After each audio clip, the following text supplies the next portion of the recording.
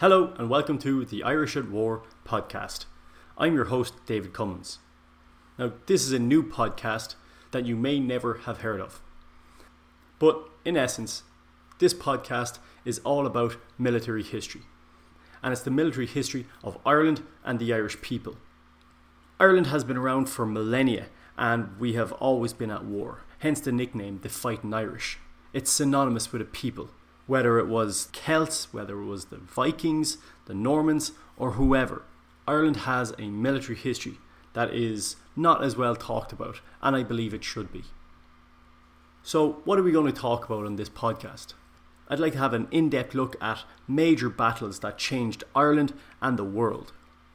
Battles such as Kinsale, or Dublin in 1171, Kilmichael, Fredericksburg, battles during the Boer War, during the First World War and the Second, battles like Jadotville in the 1960s. All of these had a profound effect on Ireland and the war.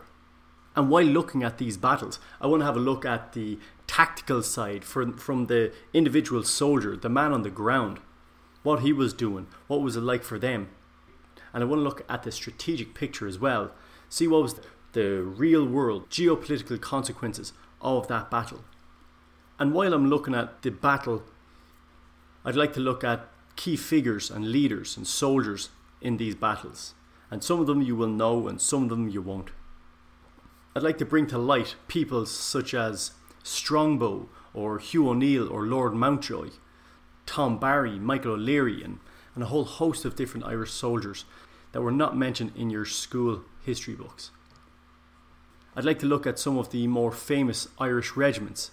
Regiments such as the Fighting Irish or the Irish Guards, the 2nd Leinster Regiment, the Munster Regiment, the Dublin Fusiliers, or not just regiments but fighting groups like the Gallowglass or the Woodcairn, Norman Knights or Vikings. All of these had a vital part to play in Irish and global history. And I want to look at the weapons used and the battle formations that were deployed, and what went right and what went wrong. What could have been done to make the situation go even better and turn the tide of the battle. So these are just some of the things that I'd like to tackle in this podcast.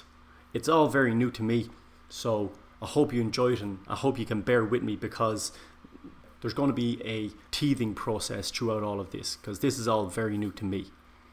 But if you'd like, you could follow me on Twitter at Ireland Battles, or you could follow me on my super basic website, theirishatwar.com. And it's super basic, so apologies for that. Like I said, this is all very new to me. But it will get better and better as we go along.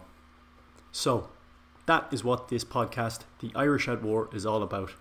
I hope you enjoy it. Thank you.